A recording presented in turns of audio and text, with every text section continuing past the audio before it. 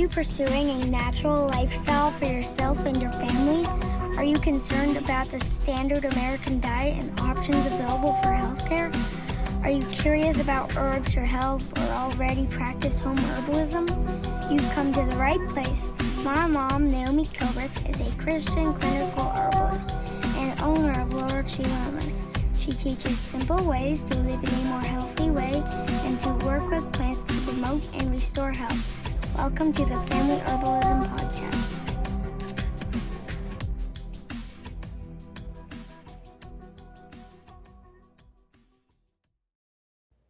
Welcome back, you guys, to the Family Herbalism Podcast. After 2 weeks away, it is my pleasure to return with the very first episode of the second season, a mini-series packed with interviews with some amazing people. And I am truly so grateful and excited to share this first guest with you because this person has made a big difference in my family's life, and I know he can help many of you as well. Today's interview is with Dr. Charles Landry. Dr. Landry is a board-certified physician in neuromusculoskeletal medicine and osteopathic manipulative medicine, and he is also certified in the subspecialty of pain medicine.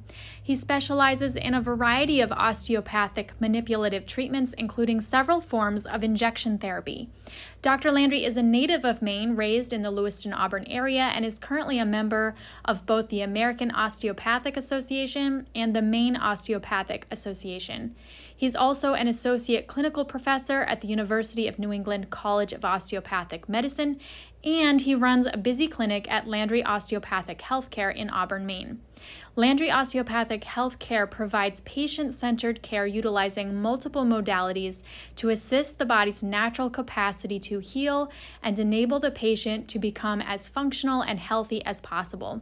Their goal is to develop a fully integrative and individualized plan, allowing patients to feel heard and valued and assisting them to become fully involved in their healthcare. But before I introduce you to Dr. Landry, I want to share a brief story, a little synopsis of a personal situation that led me to him. Several years ago, one of my boys, Atlas, was accidentally pushed from the top of some playground equipment when another boy tripped, and he fell to the ground, landing on his side and injuring his knee. Nothing was broken, but we spent the next few years in and out of the chiropractor's office, applying compression wraps, herbal compresses, and sometimes having to limit his activities so that healing could occur. His kneecaps would pop out, his hips would pop out, his ankles would pop out, and sometimes he was in a lot of pain. It just felt like his whole structural system was falling apart, and he was just a kid. This was just very frustrating. So at some point last year when he was 11 years old, I decided that I was done with putting Band-Aids on this wound and we needed to get to the root of this issue and help his body to heal. So we prayed about it and I felt led to reach out to Dr. Landry.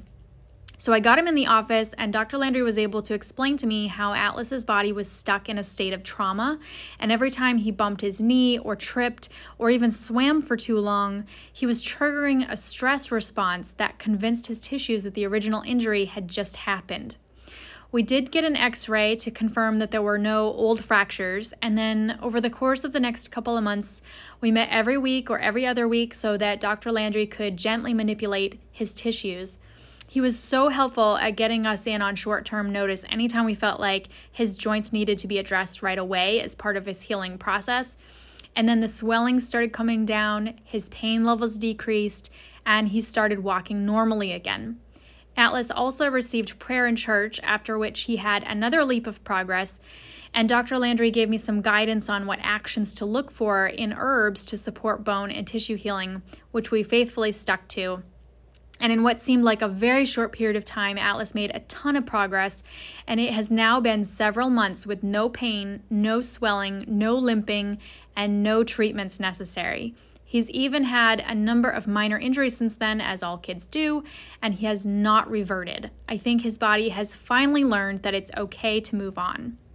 Our family is super grateful for Dr. Landry's work, and since his work with Atlas, it has been my pleasure to refer clients to him as needed and to offer assistance in choosing herbs for some of his own patients. And today I get to introduce you to him. So without further ado, enjoy the show. welcome, Dr. Landry, to the show. I am so thankful that you are here today, and I'm really excited that we get to have this conversation. And I am really excited to be able to introduce you to my listeners. And to get started right off the bat, I would love to know what your origin story is and what drew you to the field of osteopathic medicine in the first place. So, growing up, I did a fair amount of sports, and I was always kind of taller and heavier than everybody else. So I had a lot of injuries. And whether, I got like permanent nerve damage in my knee from football, I, trashed my shoulder, bowling, hurt my wrist, boxing. I did a lot of jiu-jitsu, and I actually went to pro wrestling school while I was in medical school. So I've been thoroughly beat up. So what happened, the only doctor that really helped me growing up with growing pains and injuries was Dr. John Reeder, who was locally here, who was a chiropractor. And I had started seeing him something around 6-7 years old. And then I was in high school with his daughter, and I was at his house one day for her birthday party or something. And I was in high school, and I was talking to him, and I said, hey, I'm looking at being a doctor. And I was thinking I'd probably want to be a chiropractor. I said, because you're the only one that really helped a lot growing up. But I said, no offense, and people always say that before they offend you, but I said, I still think there's something missing. And he's like, what do you mean? And I said, there's a role for manipulation, there's a role for medications, there's a role for injections, there's a role for vaccines, or any other treatment modality that you can think of. I said, so do I become a chiropractor so I can do manual stuff, and then go to MD school, become an MD, and I can make my own thing up? Because I didn't know what the DO was. He's like, no. He's like, if I would have known better, you could do this, you could be an osteopath and do everything. And I was like 15, and I said, okay, I'll do that. That's literally how that discussion went. Wow. And he actually wrote a letter of recommendation for me to go to the med school. I still see him all the time. He lives in my neighborhood. So, and my kids play with his grandkids. Our dogs all play together. So it was just, it kind of, I understood the manual approach, and I understood the value of certain supplements and vitamins and nutrition and the power of the body to heal itself when obstructions are removed. But there's still, there's not going to be that many supplements that are going to cure your gallstones. You need surgery. You get a giant herniated disc that's crushing your nerve root. I don't care how much yoga you do. Most people, it's probably not going to go away. You need that cut out. You know what I mean? So that's the thing I really like about being an osteopath, and what drew me to it is most of the doctors that I worked with that were just wanted to be osteopaths had kind of that same question. They're like, okay, this rolfing is important, massage is important, all this stuff works, acupuncture works. How can we put it all together? And the only profession that really tries to put it all together and kind of integrate that is, what Dr. Still wanted, what he created as osteopathic medicine. And I think there's so much more power to what we can do and offer patients. Yeah, absolutely. And I think that's so awesome that you started off at such a young age knowing exactly what you wanted to do. And I find that some of the most passionate people in this world of holistic medicine is that they had a personal reason for doing what they do, and for you to have that background where you understand where a lot of your patients are coming from because you've been there. That's a really important and integral piece to your practice, I'm sure. Yeah, and that's one thing I tell people too, because if I'm trying to explain to them, we've done this, but maybe you need an injection, or maybe you need a lift to balance your pelvis out. And I tell people 90+% of what I do to a patient, I've had done to me. Yeah. I've either had to do it to myself because I couldn't find anybody to do it, or I've had done to me. So, and it wasn't one thing that even I had another medical student here a little while ago, and he was sort of the same thing. And not to kind of disparage like the MD world, but a lot of them that go into MD, medical school is expensive. And especially the younger crowd that go into school, you bump into these guys and they're like, oh, what'd you do this summer? And they were like, oh, we were at my dad's cabin in here, and then we spent the month in Switzerland, and we went here. And I had a couple cases like that, and even in my class, where they were doing that stuff. That was their, summer break or the Christmas break. They were at their family's chalet in Aspen, And they're like, what'd you do? I'm like, I was cutting nudie calendars in Geiger Brothers. You know what I mean? I put books together. I was working in a factory. I put books together for the Senate. I was making date planners and girls' summer, bikini summer desktop calendars. So that lifestyle just did not feel accessible. Yeah, so my mom worked at Burger King in the mill. My dad was a dental tech. I mean, there was no money in my family. I mean, most of my family were shoe shop workers, mill workers. I worked in factories. Like the med student that I had with me, he worked in restaurants. It's a completely different thought process, and you can relate with patients better. Yeah. And I find, and that's one thing about the osteopathic schools, they tend to really want the non-traditional person. They usually try to choose an older student that was probably something else before. And some of them were drug reps, some of them were nurses, some were PTs. But a lot of them, we had one guy in my class who was a lobsterman, and decided to go to medical school. That's awesome. So when you have people like that, you can relate to patients better. When someone comes in and say, I was working on a skidder, I'm like, I've been on a skidder, I know what you were doing. You know what I mean? Most doctors can't say that. Right. You know what I mean? Yeah. I've driven forklifts, once, but it was an experience, but I can do it. So when I have someone that got injured doing something like that, I have a better understanding of the mechanics of what happened. Sure. I've had patients that were competitive jiu-jitsu players, and they'd go to the doctor after they hurt their arm or their shoulder, and the doctor would be like, well, just stop doing that. They're like, well, I really want to do it. Right. And then they come to me and they're like, yeah, I hurt my shoulder in jiu-jitsu, and I'm like, what were you doing? And they're like, oh, we're doing this kind of move. I'm like, oh, you're doing omoplata. This is what happened to your shoulder. This is the forces. And they're like, huh? You know what that is? I'm like, I hurt my shoulder doing it, so I get it.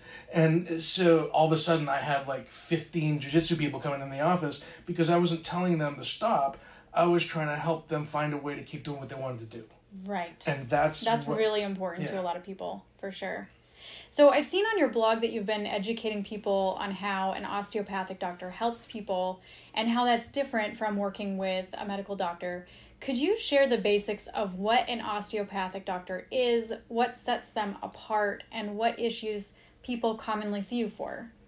So most of what I do, so osteopaths are fully licensed physicians. So in the country, there's only two groups of fully licensed physicians: osteopaths, DOs, and MDs. So that we can do surgery, we can deliver babies, we can be a primary care doctor, we can do. But the nice thing about being an osteopath, we're also trained in manipulation, like the chiropractors. And there's even more techniques that we do, and it's a different way of approaching the body than even what the chiropractors tend to do. We're not looking just at a single joint restriction. We're looking at what the connective tissue is doing. What's the blood flow? What's the lymphatics doing? What's the whole part of the body doing, and how is that changing in the area? All right, sorry about that little bit of an interruption there. We had a surprise visit from the radio. And so you were telling me, Dr. Landry, about how an osteopathic doctor works and some things that set them apart and issues that people commonly see you for. So would you continue on that, please? Right. So a lot of people think, automatically it's just back pain. Because, they think we're like the same as a chiropractor and stuff. And I don't do just back pain. I do a lot of, that's probably a good percentage of what I do, but I do migraines, I address vertigo, back pain issues during pregnancy, ear infections for kids, tons. My favorite thing to do is pretty much a lot of sports injuries or work-related injuries. I'll see the captain of the football team for Lewiston all day. You know what I mean? I'm just saying that example. Right. Any kids like that, they're 1 or 2 visits, get them back playing, you can fix them pretty well. I'm trying to make some other connections with some other teams to work with them. There's a lot we could do for that. So I've had people with just foot pain, ankle pain, shoulder pain. I had someone, he never told me he had shoulder pain for like 3 months. And they were setting up with an orthopedic surgeon and everything, and he's like, well, maybe you can do something, but it's my shoulder. And he said, well, it hurts when I do this. And I moved his shoulder, articulated it, and he never had the pain again. Didn't have to go see the orthopedic surgeon, didn't have to do anything. So there's a lot of things that I can do. And the big thing is I don't just do manipulation. I'm trained in spinal injections. I don't do them anymore simply because of my new location. I don't have access to x-ray, but I do ultrasound guided injections. I do trigger point injections. I can do the standard, cortisone shot that everybody's used to or hears about. And the problem is those are way overused in my opinion. And the new studies are showing that they are overused and can lead to problems in the long run. So it's still a very important tool, but it's an important tool that has been overused and needs to be used less, but it still has a role. And I try to really pick and choose who gets that, based on their findings and look at other options. One of the things I really love to do is PRP, which stands for platelet-rich plasma. And I can handle a lot of different issues with that. And tennis elbow, golfer's elbow, knee injuries. One of the things I've been seeing a lot of lately, two things actually, adhesive capsulitis. So adhesive capsulitis is when your shoulder, all the connective tissue in your shoulder joint kind of scars up and tightens up and you can't move your shoulder. And it can be very limiting for some people, especially if they're a dominant hand and they suddenly have only a few degrees of motion in their shoulder. And the traditional world is a steroid shot, extensive physical therapy, which frequently hurts. And then if that doesn't work, they knock you out under surgery and move your shoulder. And I've actually watched the shoulder break in the middle of the procedure being done because the scar tissue is so bad. I've been getting amazing results, 1 to 3 rounds of PRP. Unfortunately, insurance doesn't cover it, but I've had people. So PRP, you're explaining, is platelet-rich plasma, and you've been having a lot of success with that. Yes. And using it for things like the shoulder injuries. Right. And what other situations do you use that for? Another one that's been really good is knee problems, especially like meniscus tears in the knee. So everybody thinks, I got a torn meniscus, I need surgery. And if the knee is really locking, like you have to literally grab your leg and move it to make it move again, to unstick it, you probably need surgery. But most people with a lot of injuries, you have a partial or incomplete tear. So it causes pain, it makes your knee feel unstable, but you probably don't need surgery. One of the worst things you can do, and what the traditional, orthopedic surgeon world is going to do, is give you a steroid shot. Fine, it's going to numb it up and it's going to stop the inflammation, but what you just did is you stopped your body's ability to try to heal. And the problem with an area like the meniscus and the knee, there's not a lot of blood flow, so it is an area that's very hard for your body to heal, and then you just rip the rug out from under it, so it can't do anything. What PRP does is we draw your blood, spin it down, remove the red blood cells, and then concentrate the growth factors that are in your system. And that's what your body tries to do anyway when it gets hurt. That's why you sprain your ankle swells up. It's because your body's trying to come in and clean it. And then we automatically take ibuprofen to stop the inflammatory process so it doesn't hurt. But the problem is you shut off the healing process. The steroid shot does the same thing. What I've been doing, and I've had several people just in the last couple of months, they have something called a Baker's cyst. And the Baker's cyst is a cyst that forms in the knee, usually in the posterior aspect, so in the back part of the knee, and it can be uncomfortable and it limits your range of motion. Usually the cyst is there because there is a small tear in one of the meniscus of the knee. So I can usually see it, if it's big enough, I can see it on ultrasound. I have ultrasound in the office, and I can look at it under ultrasound and see it. So what I'll do is, if the patient wants to do it, and this part is covered by insurance, is I can drain the cyst out. So I drain the cyst, get the fluid out of there, give it a day or two to kind of just calm down, and then patient comes back and we do PRP into the knee. And I've seen, if it's small to moderate tears, and people are doing the exercises they need to do, I've seen those tears close up and not need surgery. Wow. I've had people with labral tears, so the capsule and the cup around the hip or in the shoulder tears, told they needed surgery, there's not enough blood flow. I see the tear under ultrasound, I put the PRP in it, and it literally closes up the tears without surgery. It doesn't happen to everybody, but I see it as, for most people, it's worth the risk, 2-3 shots versus, especially a shoulder or hip, it's 6 months to a year before you're remotely back to normal if you have surgery. Right, rather than automatically going into the surgery, you're looking at some lower risk options beforehand. Right, and if it works, great. If it doesn't, you gambled a few $100s versus you're out of work for 6 months to a year and a $20,000-$30,000 surgery. Right. I think after this, everybody's going to want to come and see you. And so earlier we were talking about how osteopathic medicine, it really is a wonderful combination of what standard medicine can offer and what more holistic approaches can offer. But I feel like there is still a lot of education that needs to happen around osteopathic care and what that can do for people. So are there any common myths that you're aware of about your profession that you would like to use this opportunity to clear up? There's a couple. So some that are like, oh, we're just kind of overpaid chiropractors. And that's not true. There's a lot more we can do and have to offer. Probably the two biggest things is people see it as, oh, you're an osteopath, so you're more educated than a chiropractor, but if I'm really sick, I need to go to an MD. And it's like, no, actually, when you look at it, from the standard education thing is the same for MDs and DOs, and we get the manipulation and things on top of that. And especially when you look at the human body, you need to know the anatomy. There's literally medical MD schools cutting their anatomy programs by half.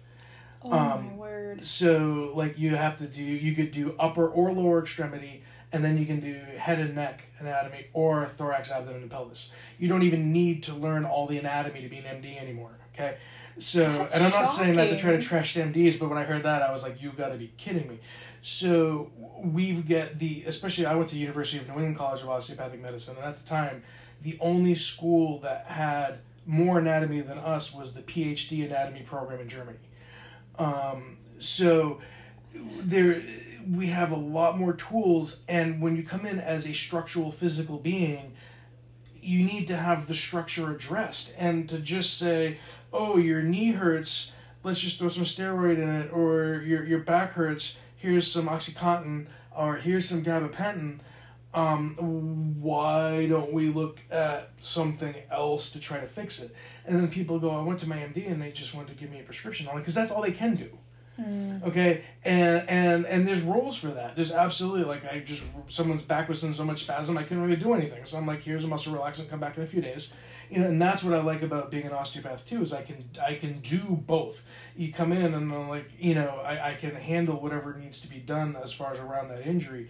And the other problem is that people think, and that was partly the DO's world fault, because they were trying to get students, you're only a DO because you couldn't get into MD school.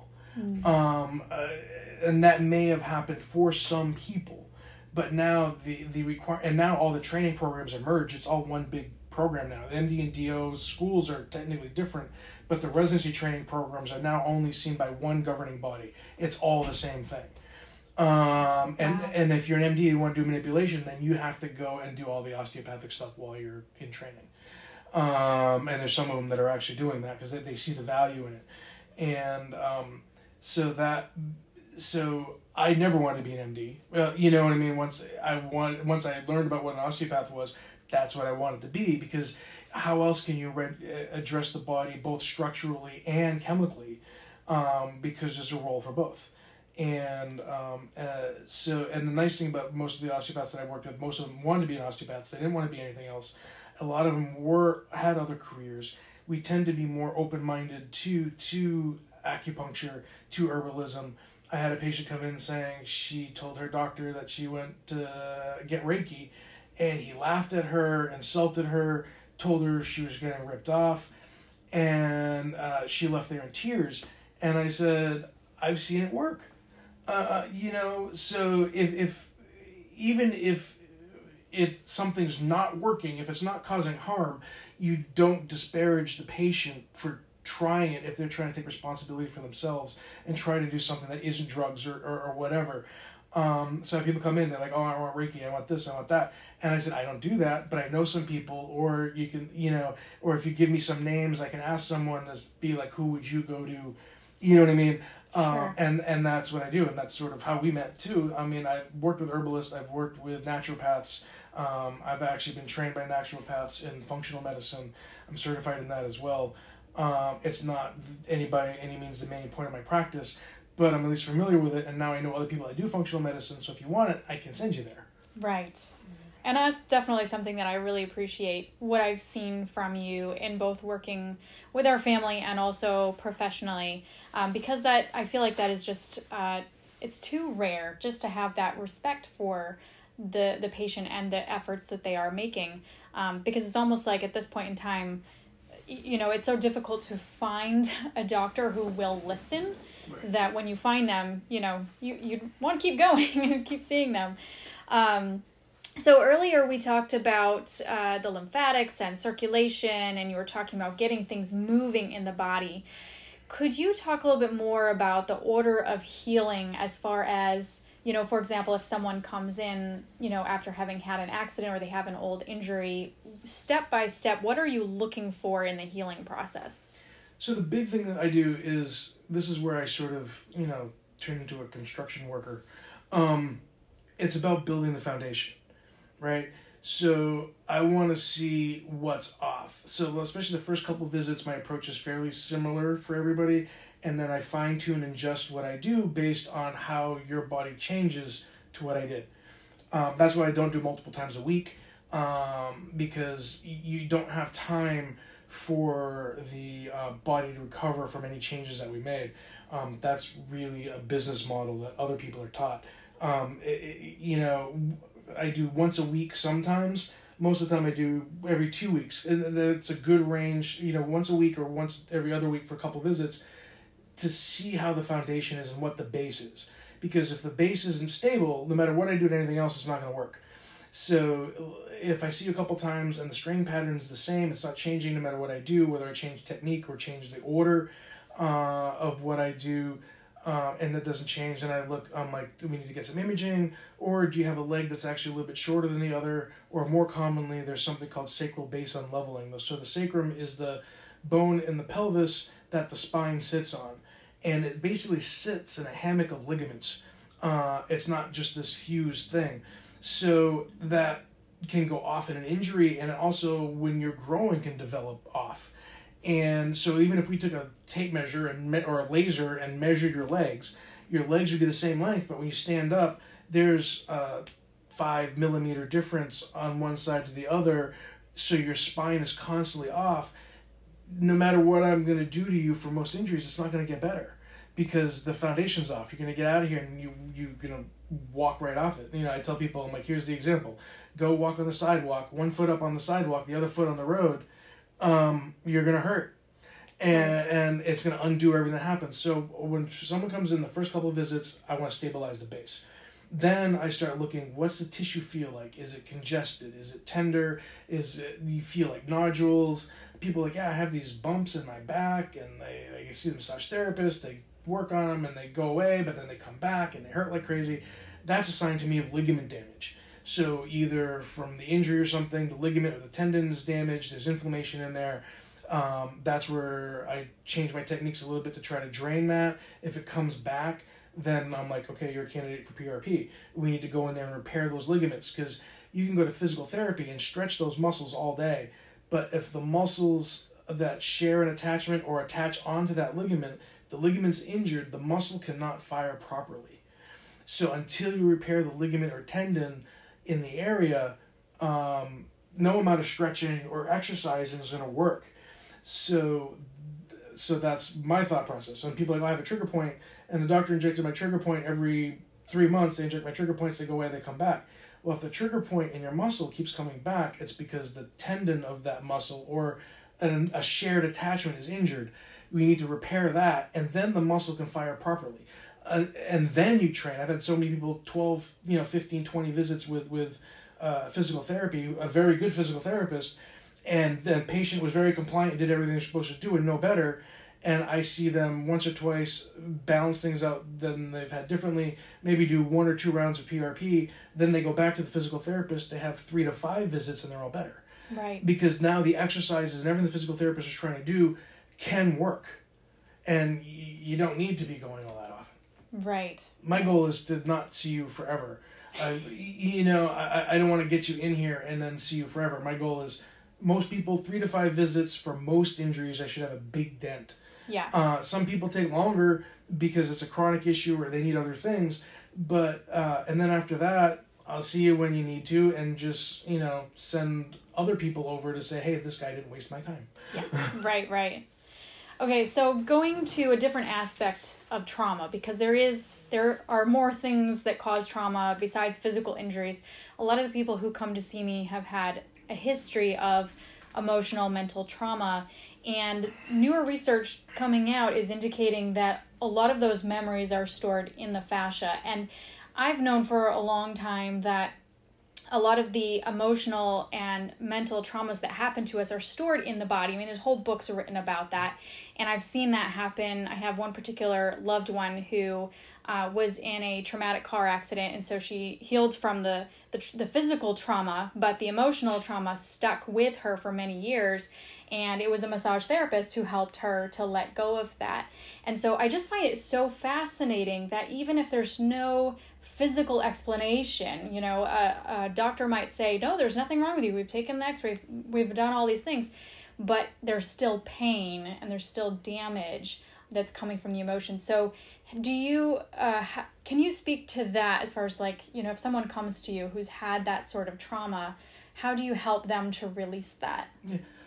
I found that a lot, actually, and I think of it a couple different ways, and this is where I kind of go into some of the alternative, more the alternative world too, but to try to keep it more in the strictly, physical kind of thing, I tell people, I'm like, look, every thought in our brain is an electrical and chemical impulse.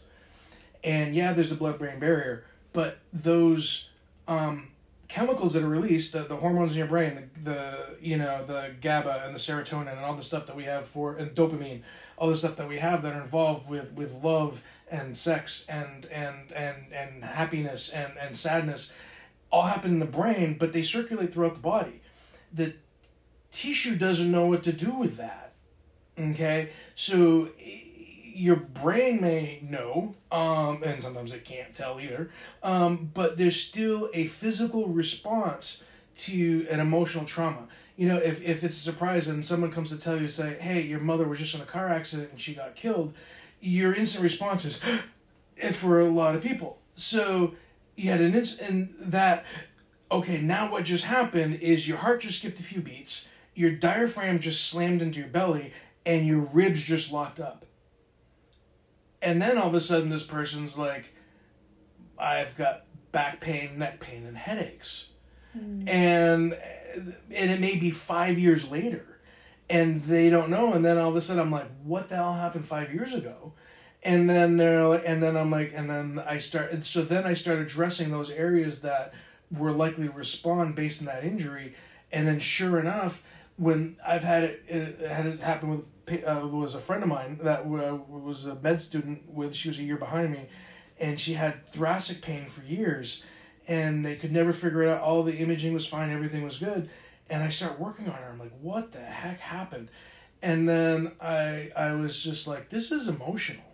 And then literally she started talking about her father was a fisherman. He came home from fishing and dropped dead of a heart attack on the couch in front of her when she was 14. And she got counseling for that. But there was still a physical response. So now I'm seeing her in her 40s and with 30 years of thoracic pain. And as she's talking to me, the whole area released. And then I treated her one more time and the pain never came back. Wow. So you need to have those conversations. And sometimes it's rough. And the hard part in the insurance world, you get anything over 5 to 10 minutes with your doctor, they're losing money. But so to try to distill that down and handle that down in a few minutes, I've taken people through rapes. I've taken people through surgeries that were traumatic, and just hit the tissue just right. Or I'll work on something, and then they'll be like, and if they get more comfortable with me, they'll be like, you worked on this, and then I had nightmares for 2 nights. And I'm like, okay, so that's where this was coming from. And that's when I recently sent someone to you too. And it's like, I can do the physical stuff, but it just keeps coming back. So there's got to be an emotional issue. There's got to be, and then how can we hit it, in a mix of counseling versus herbals versus acupuncture. All these have a role in helping to release that, and you have to acknowledge that. I've had so many patients come in, they're like, "Oh, this happened, and my doctor said it's a lot of crap," and I'm like, "No, it's not." And then we really, like we were talking about before we started recording, as I've really looked at things and looked at anatomically, people will say, "Oh, chakras don't exist and that's not real," and the whole thing. Well, if you look at where most of the chakras are, they're in areas of nerve plexuses. They're in areas where the nerves are all meeting in this one spot. So just because, one culture decided to say it's energy and it's the heart chakra, well, yeah, it's your heart and the vagus nerve and all the sympathetics and parasympathetics around it. Right. The pelvic chakras are all around all the sacral plexus of the nerves. I'm like, they're all related. And when I've done dry needling on people, I haven't been fully trained in acupuncture and meridians, but most of them that I've seen, I've started placing needles and started looking at the maps, and I'm like, well, this fascial strain is the same as this meridian. And I'm like, well, they just called it an energy flow meridian when it's really just a fascial strain, or it's the way the body grew. Really learning a lot in embryology really starts telling you, helping you integrate where all this stuff is. So when someone says, "Oh, the Reiki doesn't work, or it's not real, or the chakra stuff is crap," it's not. It's just different ways of explaining something. In most cases, that is there. Right, a different language for the same thing. Yeah, exactly. Absolutely. So in looking at the wide variety of people and circumstances and things you've had experience with, are there certain habits that you think would be very supportive in general for people that they can practice on a regular basis to help restore balance in their bodies? The biggest thing that people don't do is drink water. That's number one. Hydration is key. Good water. I use the Niken magnetic filtration system that sits on these, stones, mineral stones out of Korea or something. But since I switched to that, I've gotten really most of my allergy meds or a lot of other health issues, really trying to pay attention to hydration.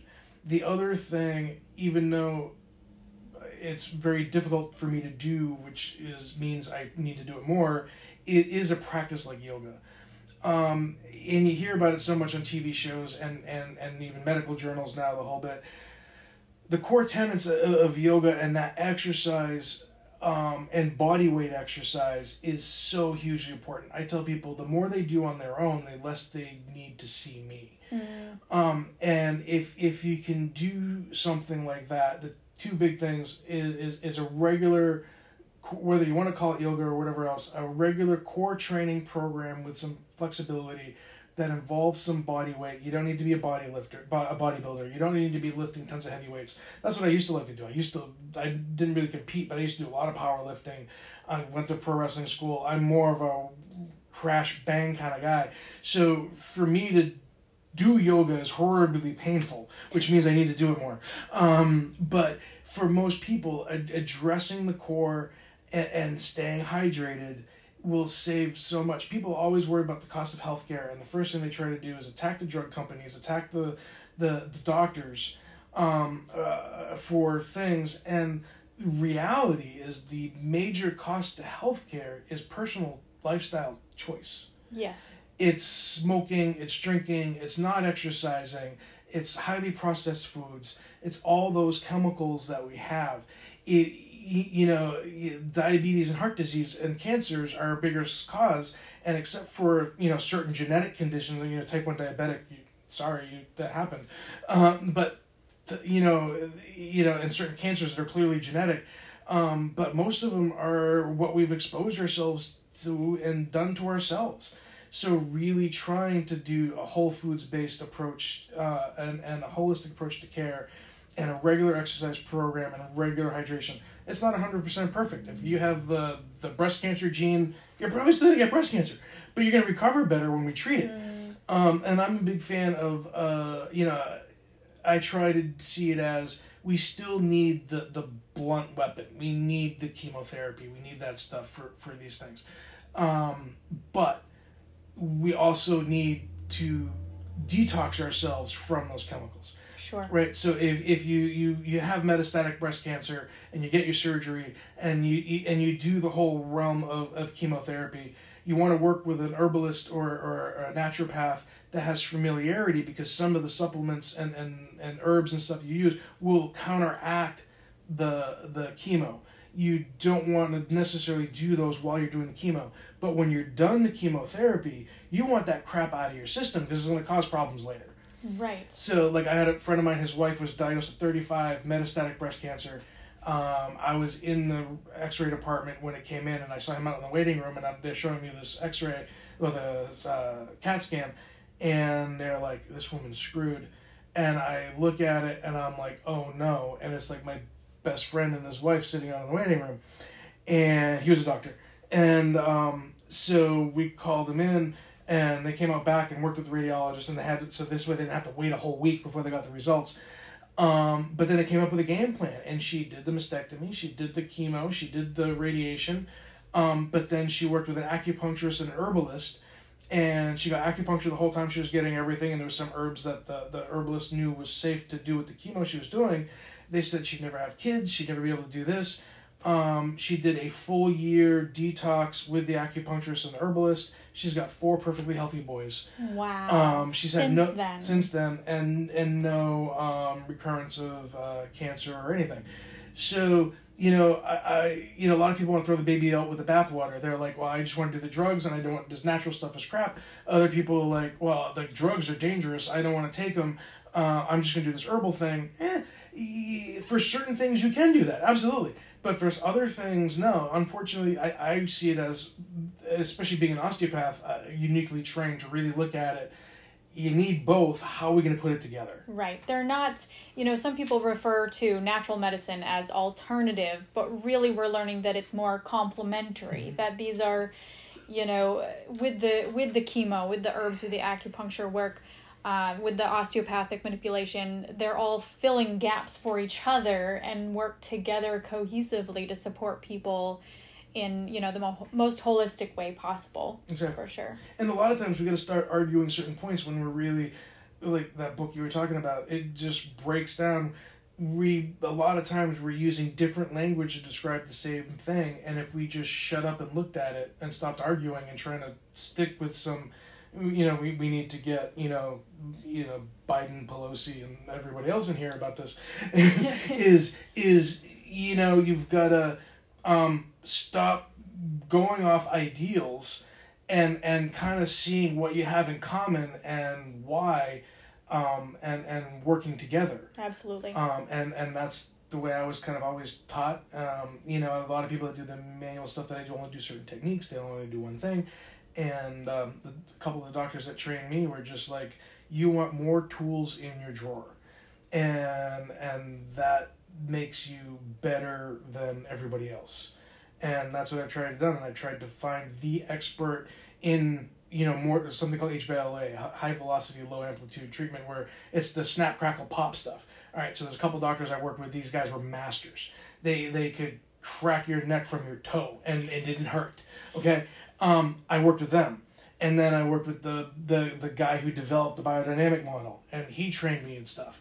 And I'm like, and I look at that, and then I worked with people that just do counter strain and all these other techniques, and they're like the masters in one thing, and they just do that one thing. And I'm like, well, I'd rather be a jack of all trades and a master of a couple, and you can do a lot more. And I've had some patients come in, I'm like, you know what, you're out of my lane for you're responding to this technique.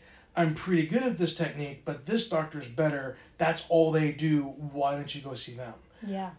And I've done that for people. And then they do that for you. Yeah. Right. Yeah, because they're like, this person needs an injection, or this person needs to get crunched, and I don't do it, so they send them to me. Right, right. So, You were talking about a book that we had discussed earlier, which was called Vitalism, which I've mentioned on the podcast before, but I'm curious to know what health-related book or website or podcast or other resource that you value that you would refer to listeners or patients of your own. There's one that we have here, Waking the Tiger, Healing Trauma. So that goes with what we talked about before. It's been a long time that since I read it, but that's one. But really what I try to tell people to do is, especially when they're coming in with medical questions, is you Google stuff and everything's going to tell you you're going to die, or everything's fake, so what I always look at, I don't go to WebMD, I don't go to that.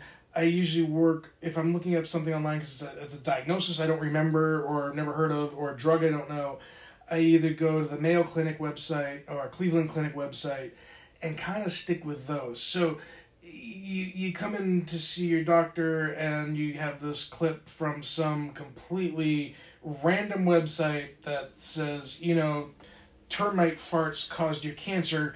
Your doctor's not going to take that well. If you really want to understand something, and fortunately, a lot of the Mayo Clinic stuff, some of it may be pretty hard to read, but there's a good chunk of it that most people can read and kind of get a better understanding. So I try to hit, like I said, a Mayo Clinic or a Cleveland Clinic when you have, especially if you're looking at, you have some diagnosis, you have rheumatoid arthritis, or you have, any other condition, MS, and you're really trying to understand it better. I really try to send people to the very straight up, hardcore researched medical sites. And then even some of those you have to take into with a grain of salt, and really it's hard because people don't understand the data or how the data comes through either. Within 2 weeks I got an article that was emailed to me from the American Osteopathic Association that said, oh, PRP for knee arthritis is amazing and it does all this stuff, and it has a link to this article. And then 2 weeks later, I get one that it's like, it's completely useless and shouldn't be used for anything. And I'm like, huh? But then I started looking at the research, and the one that said it was good may have been blown up a little bit, but it wasn't really off. It was more accurate to real data. But the other one was done by a group of orthopedic surgeons, and they mixed the PRP with Marcaine, which is a numbing medication, but Marcaine specifically is toxic to the growth factors in the PRP. So they put out a paper that said it doesn't work because they killed it before they did anything. Wow. So if you don't, whether they did it on purpose or not, who knows? But if they didn't do it on purpose, it means they don't understand their medicines that they mixed with. So that's why it didn't work, is they killed it before they...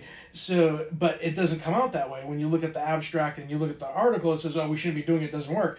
Well, why? And then you break it down, it's because they ruined it. So, unfortunately, most of the Cleveland Clinic, Mayo Clinic, those places will clean that up, and they have hopefully someone on there that's smart enough to realize that was wrong, to take that out. But for most things, not just Googling every website to try to find something that you think matches you, just because you can read it. Really try to stick with a couple really solid, and WebMD isn't bad.